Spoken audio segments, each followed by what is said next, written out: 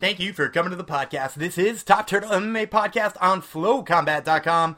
I'm Daniel Gumpy Freeland, joined as always by my co-host Shockwave Dave Tremonte. The UFC heads to New York City, Madison Square Garden, for an absolute banger of a main event between Nate Diaz and Jorge Masvidal for the Bad Motherfucker title. That's right, the baddest motherfucker title is on the line on a card that is filled with bad motherfuckers too. If you're looking at it top to bottom, this is one of the most stacked cards in recent memory. And me and Shockwave Dave will be breaking down our 3 favorite fights on the card as part of our 3 fights, 1 parlay, and 1 dog segment. We'll also be giving you that parlay that we think you should play and an underdog to keep your eye on and maybe lay a little wager on them as well. Plus, we have got interviews with 3 fighters who are fighting on this card. We're going to be talking to Edmund Shahbazyan, Chance Rencounter, and Shane Burgos, all as they get ready for their very big fights in efforts to move up their respective divisions. But before we get to any of that great content, this episode of Top Turtle MMA Podcast is brought to you by A Story About a Fight by Rumination Films. A Story About a Fight is a short action drama about the sport that we all love so much, MMA. The story takes you from an up-and-comer as he gets ready for a fight against a tough opponent being trained by his own father. That's right, being trained by his own father. Now, I personally am so excited because, first of all, we're getting another film about MMA. I've always said that we should have more MMA films out there. You know, boxing's got the Rocky movies and everything else. MMA needs more of that. But not only am I excited because we're getting more of it, but we are getting it done by MMA fans and people who train MMA. That's right, the director and cinematographer as well as the lead actor are both people who love MMA and train in MMA. So we're going to get an authentic picture of what MMA looks like in the cage on the silver screen, and I couldn't be more excited. And if you're as excited as me, check out their Indiegogo campaign and support the project. You can go to Indiegogo.com and search for A Story About a Fight, or you can also check out our pinned tweet in our Twitter at Top Turtle MMA, or you can check them out at Twitter at A Story of Fight. A Story About a Fight from Rumination Films brings you this episode of Top Turtle MMA Podcast, and it starts right now.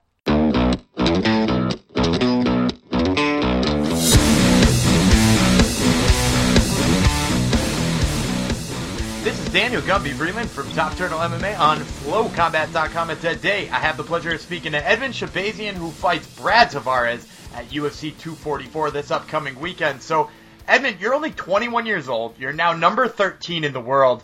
How did you get your start in training, and how early was it? I got started at training at 10 years old. It was with karate, I started with karate, and then I slowly started combining everything together. I started doing kickboxing, then boxing, then grappling. I started combining everything together, and MMA was getting so popular, so that was the right thing to do, to be good everywhere. And at what time did you decide that MMA was an actual career path for you? Whenever, after my first competition that I won in grappling, my brother and I both just fell in love with the sport. We're like, we're gonna do this. We're gonna do this forever. And was this at this time, were you at Glendale Fight Club or were you somewhere else training? No, I started at Glendale Fight Club.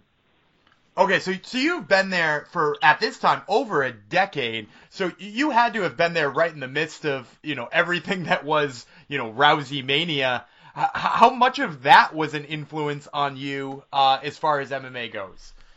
Oh, it was a big influence, having Ronda and how popular she was getting and how much work she was putting in, and seeing that firsthand was just incredible and motivational for me, and it inspired me to keep working hard and believe in myself to achieve my goals. And like you said, you got to see her working out, being at the same gym as her. Was there ever any training with her as well? Was she the type of person who would, help you out with things or show you things? Oh, yeah, of course. When I was younger, she would always show us things when she was training and, help us improve our ground game. And we would spar together. She would, work with me, a lot of things, She helped us a lot.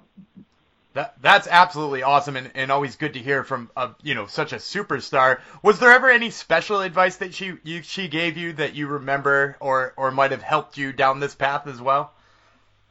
I think most of what she said or helped me with would be special advice. Everything she said is she always leaves such positive energy when she's in the room. So everything she really does or says is like incredible. So almost everything. That's awesome to hear. Now, I want to talk about your division a little bit because you're rising it up really quick. You're now number 13 in the world. And there's another guy who's now at the top of your division who also moved up the division really quickly. Israel Adesanya was only in the UFC for about a year before he got his first title shot. You've been in here about a year too. You're all the way up to number 13. Are you looking for a quick movement like Israel had?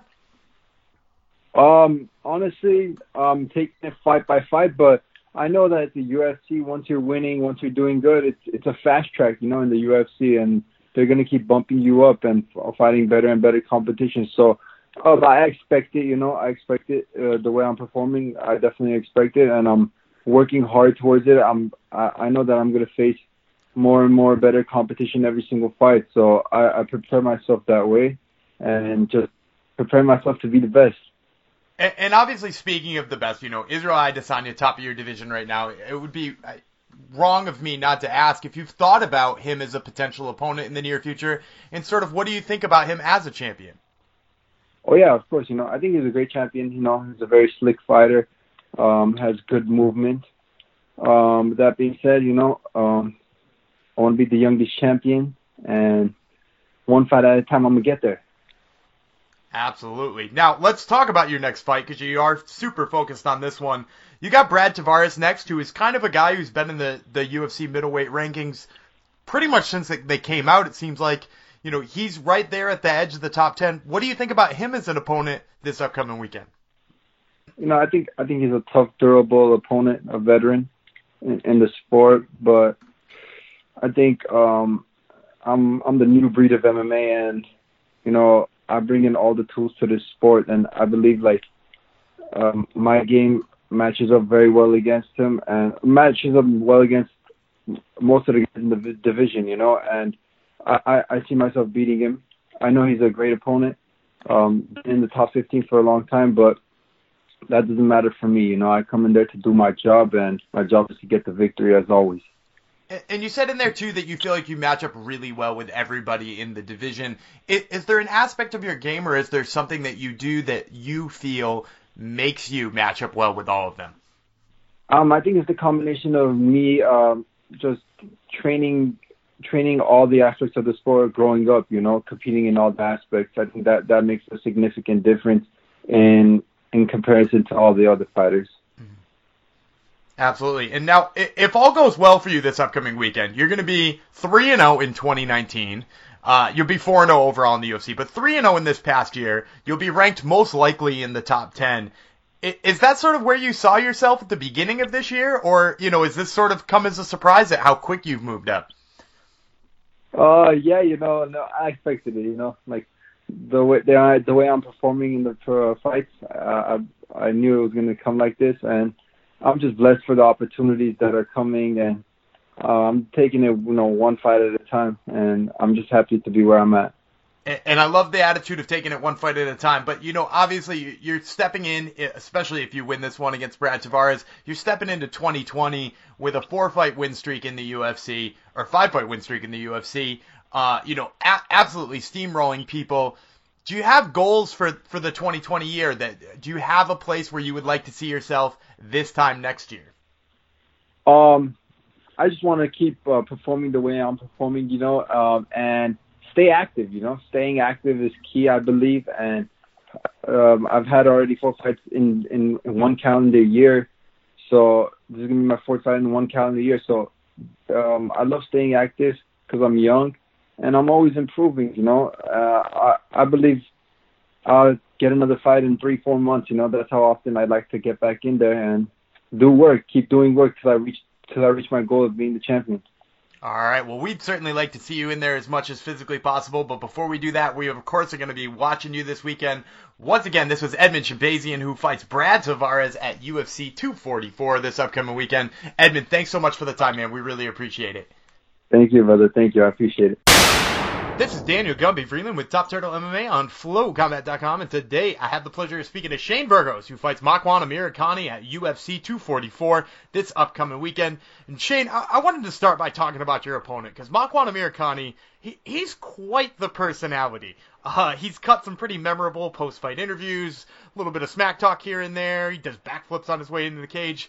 What are your personal opinions about his sort of shtick?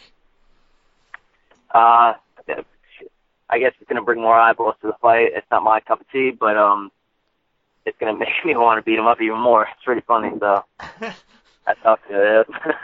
Well, I was going to ask you, too, does it give you extra motivation going into the fight with something, at least seemingly personal on the line, or is it just, the extra eyeballs give you a reason to want to perform more?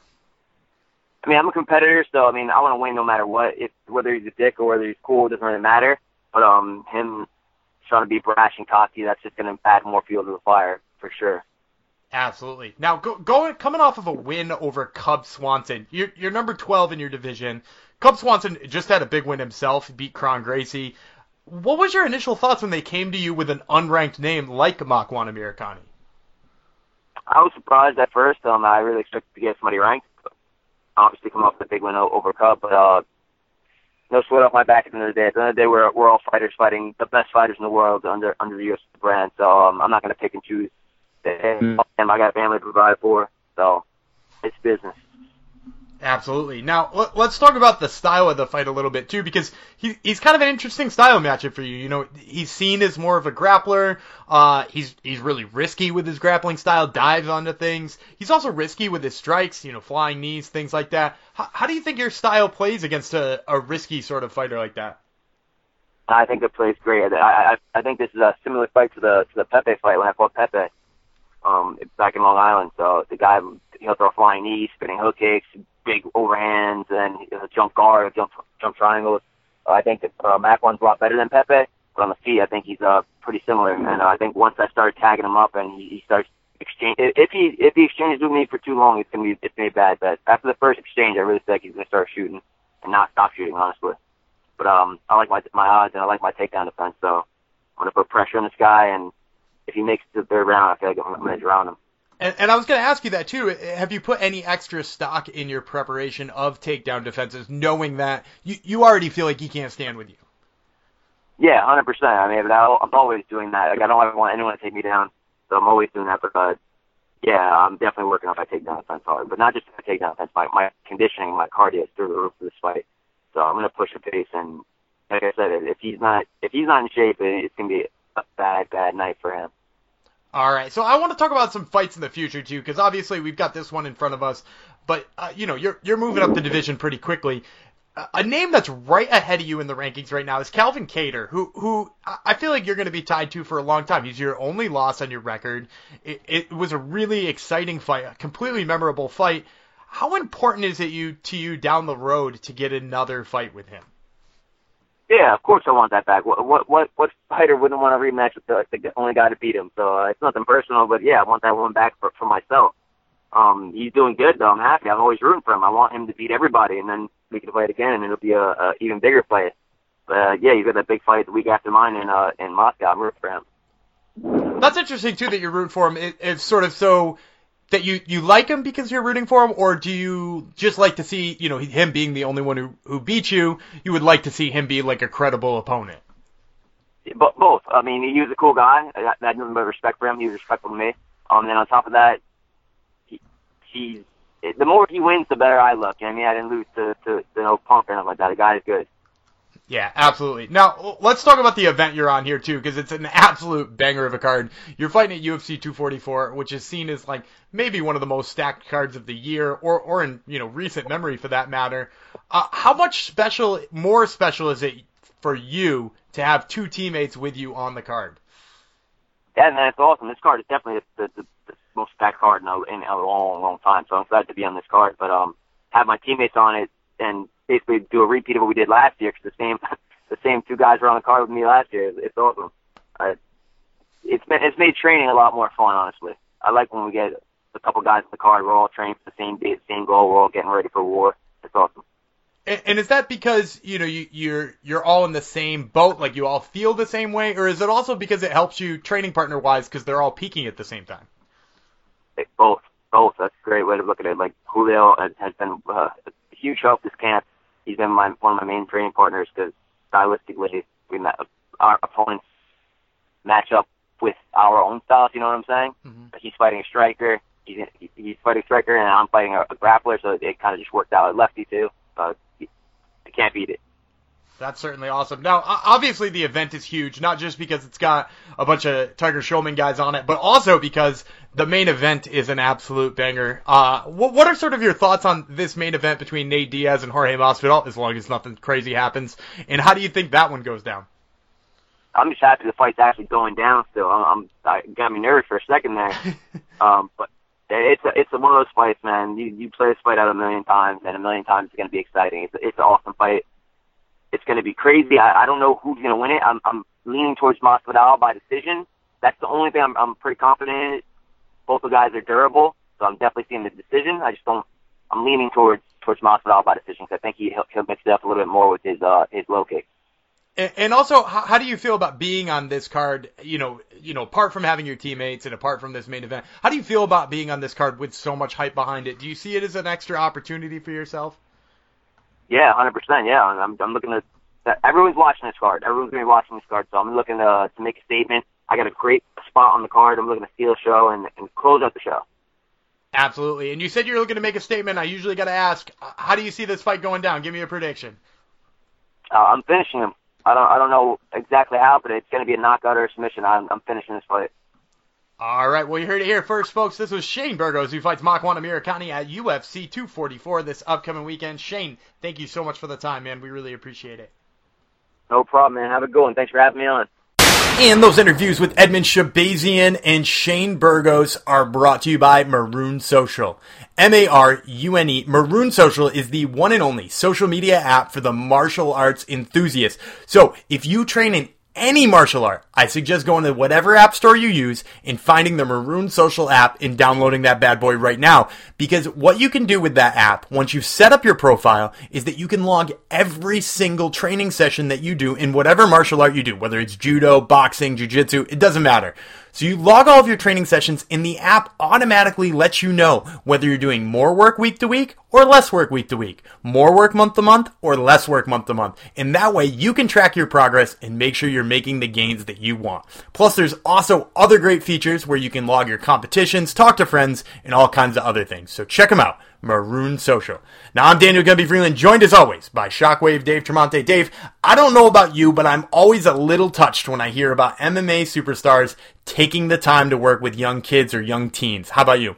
Yeah, it's such a cool fighting origin story when you can say as a 13-year-old, sparring with Ronda Rousey, now he's in the UFC. I encourage everyone to go to our Twitter where we posted a photo this week bringing attention to a sparring session that you could see him in with Ronda Rousey. Just a very cool story all around, right? Yeah, all the way back to UFC 157. I think he was, if I remember correctly, 15 years old in front of that many people. So he's sort of been being groomed for a moment of fighting at MSG for a long time. And against Brad Tavares, I mean, I think that this is an exciting matchup that'll catapult him up the rankings pretty quick.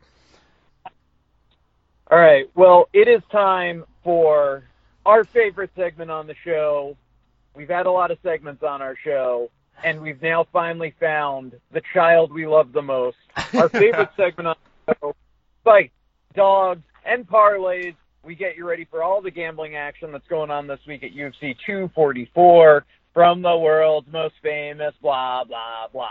Gumby, does any fine company sponsor Fights, Dogs, and Parlay? Yeah, Fights, Dogs, and Parlays is brought to you by Rampage Coffee. Head to RampageCoffee.com. Make sure to use promo code TURTLE20 for 20% off all your coffee purchases. And this coffee will get you up off your couch and into the gym because let me tell you something. Their C4 brand of coffee has 4 times the normal amount of coffee, the coffee that you get in a regular cup. And if caffeine is not your thing, check out their regular medium blends and their dark roast blend as well at RampageCoffee.com. I am 4 times as excited for this card this week as I am for a normal card. It, of course, is headlined by a make-believe WWE BMF title, which stands for Bad Motherfucker, if you're unaware. It's the dorkiest shit. It's the two, like, most real, most badass fighters taking part in, like, the silliest thing the UFC has ever done. And I love every fucking second of it. I think it's hilarious that The Rock might be in the octagon to present someone with a belt. At least that's the rumor on the street. It's so fucking nerdy. Whatever. Nate Diaz is coming off of a beautiful performance, a unanimous decision victory over Anthony Pettis. That was back in August, so quick turnaround for Nate after sitting on his couch for about 3 years post Conor McGregor sequel fight. Jorge Masvidal has never been hotter as a property in MMA, as a brand, if you will. Everyone knows his name because he had maybe now the most iconic UFC knockout of all time, the fastest UFC knockout of all time, 2.5, 3 seconds tops, knee to the face of Ben Askren, sent him into the upside down world in Stranger Things, sent him into another dimension. It was replayed over and over again on ESPN, SportsCenter, anywhere a highlight could be found, shared on social media probably 70 billion times. Masvidal, the minus 185 favorite. Diaz, the plus 160 dog. This fight is taking place at 170 pounds. Who you got? I actually am, and this is going to be probably a first for me. I'm taking Nate Diaz in this fight, and for a bunch of different reasons. I think the line is a little bit inflated for Jorge Masvidal based on that knockout that you mentioned, along with the knockout of Darren Till. I think people are really high on him because he got 2 back-to-back knockouts. It's been a long time since we've seen Nate get knocked out. Nate knows how to take a punch. Nate rolls with punches really well. And if you go back and look at Masvidal against guys who are really prolific strikers, who throw lots of strikes and are very technical in the strikes that they throw, he's had difficulty. Look at his fight with Stephen Thompson. In that fight, he was outstruck 70-42, which is not all that dramatic, but he was clearly losing that fight most of the time. And on top of that, he landed 42 of 142 strikes.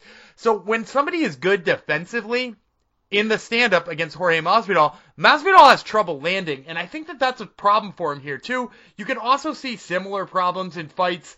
I mean, like, he missed a lot of strikes in a fight against James Krause, if you go back. You know, like, James Krause almost outstruck him and did outstrike him in several rounds, and he missed over 100 strikes in that fight too. So, like, for people who are technical proficient stand-up guys, which Nate Diaz is, those types of people give Jorge Masvidal problems, and unless you really believe he's going to land the big knockout strike, I think Nate winning 3 out of 5 of these rounds en route to a decision is really, really likely in this case.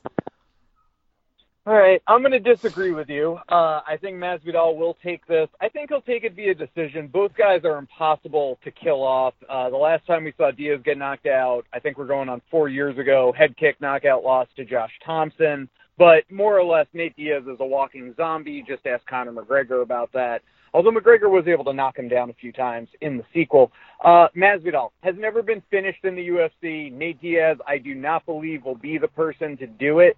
I think this goes the decision. I think Masvidal takes 3 out of 5 rounds. The other thing I like about Masvidal is Nate really has to collectively add up on his shots to even have a chance of knocking you out. Masvidal has more power, in my opinion. Of course, famous for the 3-piece in a soda combo, and he's certainly a puncher in bunches. But I do believe he actually is the I don't want to say better striker. I think he has a better chance of knocking out Nate than Nate does of him. But like I said, I think it goes to decision. And I'll also say that he's a true 170er, whereas Nate, you know, I think at 170 he's what? 3-2, 3-3. He's a 500 fighter at 170. Masvidal has only lost to the very tippy top of the division. So for me, it's Masvidal. It's a great fight though, and I can't wait to see it. Yeah, I can't wait to see it either too. But the one thing I will say about Nate Diaz, if we're talking about him, you know, sort of at 170, is we haven't seen him at that in a very long time. You know, like with the exception of the recent Anthony Pettis fight, you know, like I guess Conor McGregor, right? Like Conor McGregor and Anthony Pettis, which I guess is 3 years before that. You know, well before that, he was fighting at lightweight. You'd have to go like, you know, way back to before his title shot to find him again in welterweight. So for that reason, you know, I kind of think that Nate Diaz is kind of evolved in those sense. I think he's very different than he was in the way that we think about him at welterweight. And to be honest with you, you know, he did really well against a striker like Conor McGregor, did really well against a striker like Anthony Pettis, and I just don't feel like you can say the same thing about Masvidal. Well, I will also say for me, and I don't discount that. I mean, I agree with you. That's what makes this, you know, an absolutely amazing fight and matchmaking at the UFC. Not just because both guys, I think, are Nate is obviously a name and a star. He moves the needle, to borrow a phrase from Dana White. And Masvidal is kind of at the peak of his drawing power, coming off the highlight reel KO of Askren. So it was the right match to make at the right time. But from a technical standpoint, both guys, there's a lot of similarities there. You know, they don't necessarily have one-punch knockout power, but they're both great at throwing combos and bunches. Jorge Masvidal probably underrated submission defense. Survived with Damian Maia on his back for almost a full round. That doesn't get talked about enough. But one other reason I picked Masvidal here, though, is I do think he's peaking at the right time in his career. Mm-hmm. I think he's about 31 years old. He probably only, and he's been fighting professionally for 16 years. Started fighting in 2003. A couple of street fight videos you can find on YouTube before that. We probably don't have much more of peak Masvidal. Maybe another year or two, maybe 4 fights at best. But this is peak Masvidal to me, and I feel like he, you know, stringing together the Till win, the Askren win, I feel it's all coming together. We'll move on, though. Very exciting co-main event. Kelvin Gastelum is a -200 favorite over Darren Till, +170. Till coming up to 185 here. Funny how this is a co-main event. Both guys are actually coming off losses, but you almost have to excuse the loss for Gastelum. He lost via unanimous decision to Israel Adesanya back in the spring. Classic fight. Took a couple of rounds off Adesanya, put Adesanya in trouble. Really the most trouble we've seen Adesanya in his career. Before that, he reeled off wins over Jacare and Michael Bisping. So Gastelum, no shame in losing to the very top of the division, the champion in Adesanya, in a very classic fight. So you want to talk about someone peaking, I would say Gastelum is kind of peaking right now in his career. And he's going to fight Till, who's coming up to 185, who's coming off a loss to the aforementioned Jorge Masvidal via KO, the three-piece in a soda, aforementioned, and a loss to Tyron Woodley before that. So he's on a 2-fight losing streak, coming up to a new division, trying to figure out what's what. I think he's claimed that, you know, he's rededicated himself. He's changed some things in his training. He's a +170 dog here. What do you think? I'm leaning Kelvin Gastelum, but this is a fight I've honestly gone back and forth on like 100 times. The reason I'm leaning Kelvin Gastelum is he's a dude who's only been put away one time, and that was by arm triangle choke by Chris Weidman in pretty much a home court advantage for Chris Weidman fight. I'm a little bit worried because he took all of those punches from Israel Adesanya, and part of me goes back and forth just on that aspect, being like, well, he can clearly take a punch, so that's a bonus here because he's against a heavy puncher in Darren Till. And then I turn right around and I say, but he took all those punches too. So that's like the other thing that worries me a little bit about Kelvin Gastelum in this, is that he just is coming off an absolute war. What did that take out of him? And for Darren Till, I go back and forth too, because he's coming up a weight class, and he was never a guy down a weight class that was going down to like body people up, you know, like to use his physicality. So like, I think moving up is going to be such an advantage for him. So honestly, I've been back and forth a bunch. I'm leaning towards Kelvin Gastelum just because I think Till isn't going to be able to land that one punch that puts him away. And as a result, like, Kelvin winds up winning a decision. I also think the wrestling's there. While, you know, Darren Till's got some really impressive defensive wrestling from time to time, I think the wrestling is probably there, or putting him up against the cage is probably there and wearing him out. So I'm going to lean back to Kelvin Gastelum, but I am not very comfortable in that pick. Yeah, ditto here. I think, you know, I said this when we were breaking down Yair Rodriguez, Jeremy Stevens, and I said I don't necessarily know we know what Yair Rodriguez is yet per se, and I think we have a pretty good picture of it now. I wasn't sure if maybe we would see a different Yair who didn't want to fight off his back or do kind of wild shit that puts him in jeopardy. I think he's always just going to be that guy, but I wasn't exactly sure. I needed that, I think we've talked about this before, Gumby. You want to get to their 6th or 7th, potentially 8th fight in the UFC to really know what you have in a fighter. It's like now, when you say Jorge Masvidal fight, I know what to expect. Nate Diaz fight, I know what to expect. But with a younger fighter, that's tough. Now Till, seemingly in the right weight class, I don't necessarily know what to expect. I want to see if there's any difference in the game. I also want to see if the wrestling improves. We saw Tyron Woodley was able to kind of muscle him around, got him to the ground, Darce choked him. I'm interested to see someone who's a traditional, who finds some success in the lower levels of MMA, utilizing that striking, but then gets to the big leagues and finds that, American wrestling, submission grappling, it's a whole different ball game, and you kind of have to adjust on the fly and learn later in life. And I think that's the position Till was really in. He's not a good grappler. Gastelum's going to come forward. If Gastelum want to get them up against the cage, make it like a dirty boxing, hat tip Randy Couture, he might be able to do that. Or maybe we see a brand new Till here, not, dog tired from the massive weight cut he was putting himself through. So, that all being said, I lean Gastelum just like you based off what we've seen historically.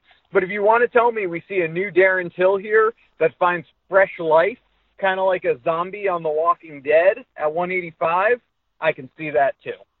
Yeah, I can see it too. And that's the reason. And there's so many fights on this card that are like that. I feel like I just can't pick. Well, I'll tell you what I can pick and what I'm so excited for. It's our next fight, which takes place, or I should say involves, really, I think, someone who could be a star in the UFC, someone who I'll go out on a limb and say is going to be a star in the UFC. He might not have the flashy knockout style. Think of him more as like an American Khabib Nurmagomedov. I of course am talking about Gregor Gillespie. He's a -170 favorite over Kevin Lee, who's a +150 dog. Interesting matchmaking here because Kevin Lee is a great wrestler. I happen to believe Gregor Gillespie is a better wrestler. But it's interesting to me that the UFC would take this undefeated young fighter and kind of match him up with someone that has a lot of his same strengths. I almost feel like they would have reserved this type of matchup for later in his career when he's a bigger known name. There's a lot of risk here. Maybe Kevin Lee neutralizes a lot of that wrestling and kind of pops an air in the balloon of Gregor Gillespie that's getting bigger and bigger. That's what makes this fight so great, though. Gillespie, as I said, undefeated in the UFC, coming off a TKO over Yancy Medeiros. He had an arm triangle choke over Vince Pichel before that, TKO over Jordan Rinaldi, arm triangle off of Jason Gonzalez, KO over Andrew Holbrook. So in his last 5 fights, he's finished all 5 of his opponents in the UFC, 2 submissions, 3 KOs, just simply incredible. This is a future star of the division. Kevin Lee, once also thought to be a future star of the division, once fought for an interim title against Tony Ferguson. He's on a 2-fight losing streak. It's been tough going for him. He lost to Ally Quinta via unanimous decision. He's coming off an arm triangle choke loss to Rafael Dos Anjos. Crossroads of Kevin Lee's career. He doesn't want to drop 3 in a row here. What happened? I'm going with Gregor Gillespie all the way here, and for a lot of reasons. One is that Kevin Lee in back-to-back fights has fought guys who can wrestle pretty decently. And in those fights, he's landed only 9 of 21 of his attempts at takedowns. One of the things about Kevin Lee you'll notice is he's a very basic striker. He knows how to put combinations together, but it's almost like he's following a playbook, and he doesn't vary those strikes very much. Like, he'll throw the same 1-2 combo, or he'll throw the same, hook leg kick combo, and he's not very good at mixing those up. He's good at doing exactly what his coach showed him, and it seems like pretty much just that. And when you look at what Gregor Gillespie does, is Gregor Gillespie chains things together, whether it's his wrestling or his strikes. He does a phenomenal job at changing things together. So I think he's just going to be too versatile. And when Kevin Lee shoots in for those takedowns, look, Ally Quinta stuffed him a bunch of times. Rafael Dos Anjos stuffed him 10 freaking times. Like, you mean to tell me you don't think Gregor Gillespie, who is, I believe, one of the more superior D1 wrestlers in the UFC, I just think that's going to be a hell of a time for Kevin Lee. And I think as a result, this is going to be pretty one-sided. And, Kevin Lee coming off an arm triangle defeat against Rafael dos Anjos, I would not be surprised to see him back-to-back like that. It could be a tough night for Kevin Lee. No matter what happens, keep your fucking eyes on Gregor Gillespie. Buy stock now. Blue Horseshoe loves Gregor Gillespie. This is a man to watch. All right, it's time for our parlay of the week. You can take Wonder Boy, a -130 favorite.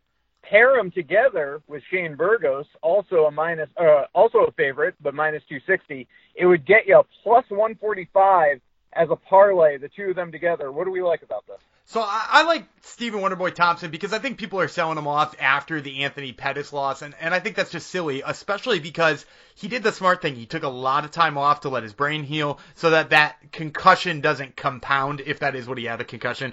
So, I like that he took the time off, and also he's facing a guy in Vicente Luque who's coming off a win over Mike Perry, but I use win sort of soft. A lot of people believe Mike Perry won that fight. I definitely have to go back and watch it to be convinced that Mike Perry won the fight, but it was close enough that we're debating this. And if Mike Perry was too much of a striker, or even if he had anything in the grappling department for Vicente Luque, you have to feel bad about Vicente Luque fighting Wonderboy Thompson, right? Mike Perry is a good striker. Mike Perry is not Wonderboy. And I think Wonderboy also is going to keep Vicente Luque away, because Vicente Luque is the type of person who can be kept away if you use your kicks in the right way. So I like Stephen Wonderboy Thompson for that reason. And Shane Burgos, he's going to be fighting Makwan Amirkhani, who's a good wrestler in his own right. But I just think, Shane Burgos on his feet is such an underrated striker. He's coming off the win over Cub Swanson. I think Makwan Amirkhani is an exciting prospect, but probably not the one here to beat Shane Burgos, who's only ever lost to Calvin Kattar in his life. So I like pairing these two together, and as I always say, if you can pair two guys who you're pretty confident are going to win together and get plus money, you definitely got to make that play.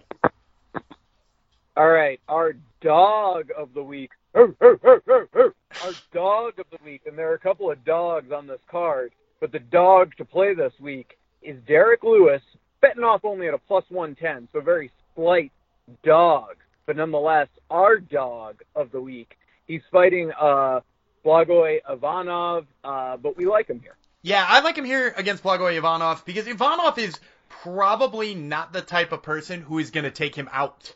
And if you think about, all of your Derek Lewis fights, Derek Lewis is not the type of guy to go to decision. Whereas Blagoy Ivanov is the type of guy who pretty much only wins by decision, which means he's going to have to hang around in the cage for 15 minutes with the Black Beast and not get knocked out. And as much as I like Blagoy Ivanov, and I think he's actually a really fun guy to watch in the heavyweight division right now, if you tell me that your only method to victory here is that you're going to have to outlast and survive against Derek Lewis, I sort of lose my faith in you. And for the fact that we can get plus money on a heavyweight fight too, where, I actually think the favorite should be Derek Lewis, I think that it's a smart play, even if the line is pretty close to even. With that being said, I also just want to shout out a couple other of the plus money guys out there, like Jennifer Maia betting off at plus money against Caitlin Chookagian at plus 140 is kind of exciting. Chance Rencounter, who we're going to have on the show in a little bit, at plus 110 is really exciting. And I know people love Johnny Walker, but Corey Anderson betting off at plus money against Johnny Walker is pretty exciting too. So keep your eyes peeled on all of those, but our official pick is, of course, the Black Beast. That's our dog. This was Fight Dogs and Parlays. We hope you enjoyed it. Gumby, why don't we get on with our next segment? And that's going to do it for another episode of Top Turtle MMA Podcast. We thank you, the fans, for listening in each and every week. We could not do what we do without you guys. We could also not do what we do without our sponsors. A Story About a Fight from Rumination Films, Maroon Social. Make sure to download the Maroon Social app. And, of course, Rampage Coffee. We also want to thank Flow Combat for having us on each and every week. And want to remind you guys to check out our Twitter, at Top Turtle MMA. And before we let you go for this week, we did want to give you that one more interview. We have Chance Rencounter. He's getting ready to fight Lyman Good at UFC 244. So enjoy this interview, and we'll catch you next week. This is Daniel Gumpy Freeland with Top Turtle MMA on FlowCombat.com, and today I have the pleasure of speaking to Chance Rencounter, who fights Lyman Good at UFC 244 this weekend coming up. So, Chance, to start, you went out last time and absolutely dominated a guy who had a lot of hype behind him in Ismail Naurdiev. How confident in that fight were you in your wrestling and that it would hold up against a guy with such an extensive wrestling background? Honestly, I didn't know that his wrestling background was that good. You know, I knew he was. I didn't know much about his wrestling background at all, to tell you the truth. I thought people were playing tricks on me. I didn't know they had wrestling in Austria. So I knew I was, tough, and I knew I could wrestle with some of the best in the world over here. You know, I've trained with Phil Davis and wrestled with him every day, so I felt confident in it. Went out there and took him down and held him down, and I knew it would be a big factor in that game. So did you go into that fight believing he would probably strike more? You said that you thought people were messing with you, that he was a wrestler. Did you go in expecting sort of him looking to strike? Yeah, and all the film that we watched, I mean, there wasn't much film on him, but the previous fight where he beat the Brazilian, he did strike. He reversed him a couple times, but never went for the takedown. He likes the highlight, he always wants to highlight knockout, and that's what he did. And when he fought I can't remember his name, but when he fought his previous opponent, and so I felt like he was just a well-rounded striker, and I didn't think that he was going to try to wrestle me at all, and I felt like that was going to play a big role in that fight. Well, and it certainly was, and it ended really impressively. Now, you said you're preparing for a guy who is ready for a highlight reel finish. You're fighting another guy who's preparing for a highlight reel finish, too. You got Lyman Good in front of you, who's a guy who both of his wins in the UFC have come by pretty vicious knockout. Are you preparing in the same way that you prepared for Naurdiev? Or he's obviously a slightly different kind of striker. Yeah, it's always the same kind of game plan. I don't want to say I'm going to go out there and take people down. I want to set things up with my hands. That's where our takedowns come from, is obviously, strikes to our takedowns. So we're going to play on our feet for a little bit and see where it goes, and hopefully my takedowns will be worried about, because obviously the cat's out of the bag now that I can wrestle, and hopefully that, he'll be worried about the takedown, and then that'll set up my strikes a little bit better, and I can settle in. With Naurdiev, he came out flying, man. It was right off the bat. It was kicks, punches. He was no holds barred, and that's what we knew that guy would start fast. So I think Lyman, he takes a little more time. He's a little more methodical, more strategic with his strikes and his kicks and stuff like that. So hopefully we can settle in and open up a little bit more. Yeah, and that certainly is a pretty key difference between the two. Now, I know you do some training at Alliance MMA, so leading into this fight, is there a person who you've sort of leaned on to be your Lyman Good fill-in? No, we got plenty of guys in the gym that can, and that are top notch, so there's not necessarily a certain one, but with all the guys, we have them, pressuring forward, stalking me down, and really putting the pressure on me, and that's what I feel like he does. And so, I leave it all to my coaches and their knowledge and their professional opinion for sure, and I just, do what they say, and we've worked on the pressure of, him coming forward, and that's what I feel like he does, and so we'll take it there and see what happens. So I really love that you're breaking down the way that these two, guys who sort of do lean on their striking maybe a little bit more, are very different, right? One being more methodical, one plugging forward, one just running at you. Is there a style you would rather fight? Because here you are as a guy who sort of sees himself as more of a grappler, fighting back-to-back strikers. Is there a style that you prefer to fight? Not really, I mean, a fight's a fight, man. And so, I don't know, I feel like both of them are tough. I mean, any great striker is going to be tough to deal with, but I mean, I feel like my striking game's getting better day by day. So, the more I'm out here, the more I'm training full time and being able to incorporate myself into practice every single day, with some of the best coaches in the world. I feel like I'm getting better at my stand-up. So, I think it's all going to play a role in it, and for sure it's in mixed martial arts. We're not just out there. It's not a grappling match. It's not a kickboxing match. So I think being able to incorporate both of them and be well-rounded is what's important in this fight. So I'm going to ask you a question about the way that you phrased that too, because in there you said, being able to train full time. Is this a new sort of thing for you that you're able to put all of your energy into mixed martial arts, or is that just something you've been doing all the time?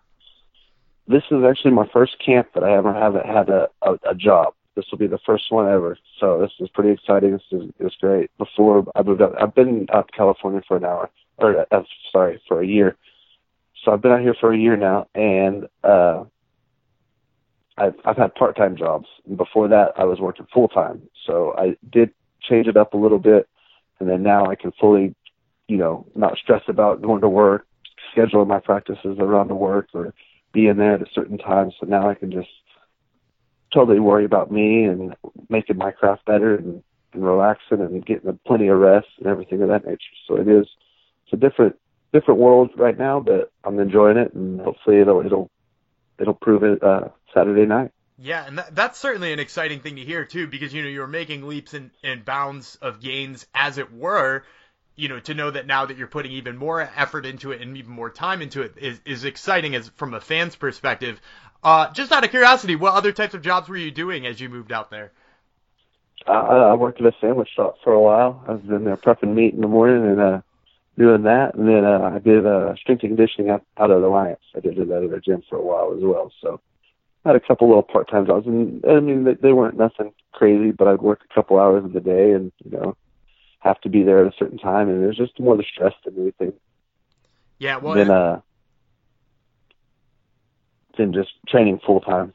Well, it's certainly good to hear that now you are training full-time, and that's an exciting piece. Now, I want to talk to you a little bit about the card, too, as itself, because we've talked about the fight, but UFC 244 is, sort of shaping up to be an absolutely giant fight, and in it, it's got this main event going on between Nate Diaz and Jorge Masvidal is just an exciting banger. How excited are you to be on this card? And as a fan of MMA, if you are a fan of MMA, how excited are you for the main event? I'm extremely excited. The cards that they're putting me on, the UFC's put me on, I'm very, very blessed in that aspect, because, I got to be on UFC Fight Week, the first ESPN card. We'll go back to the beginning of this year, the first ESPN card. The first, or the UFC Fight Week, sorry, and then now I get to be on the New York Madison Square Garden card. That's what's more impressive to me than anything, like being able to perform in Madison Square Garden.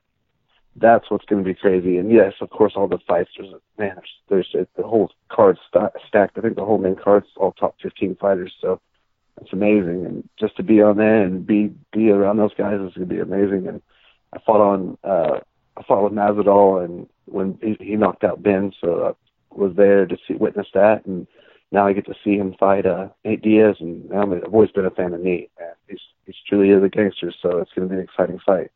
So I know fighters don't often like to predict their own fights because, there's something taboo in it, and sometimes they don't like to make predictions. But I will ask you for a prediction in that fight. Who do you like in that one?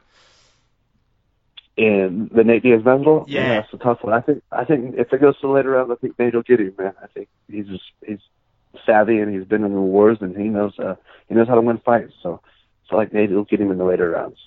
All right, you heard it here first, folks. Now this is Chance Rancounter, who fights Lyman Good at UFC 244. Chance, thank you so much for the time, man. We really appreciate it. Yeah, I appreciate it. Thank you.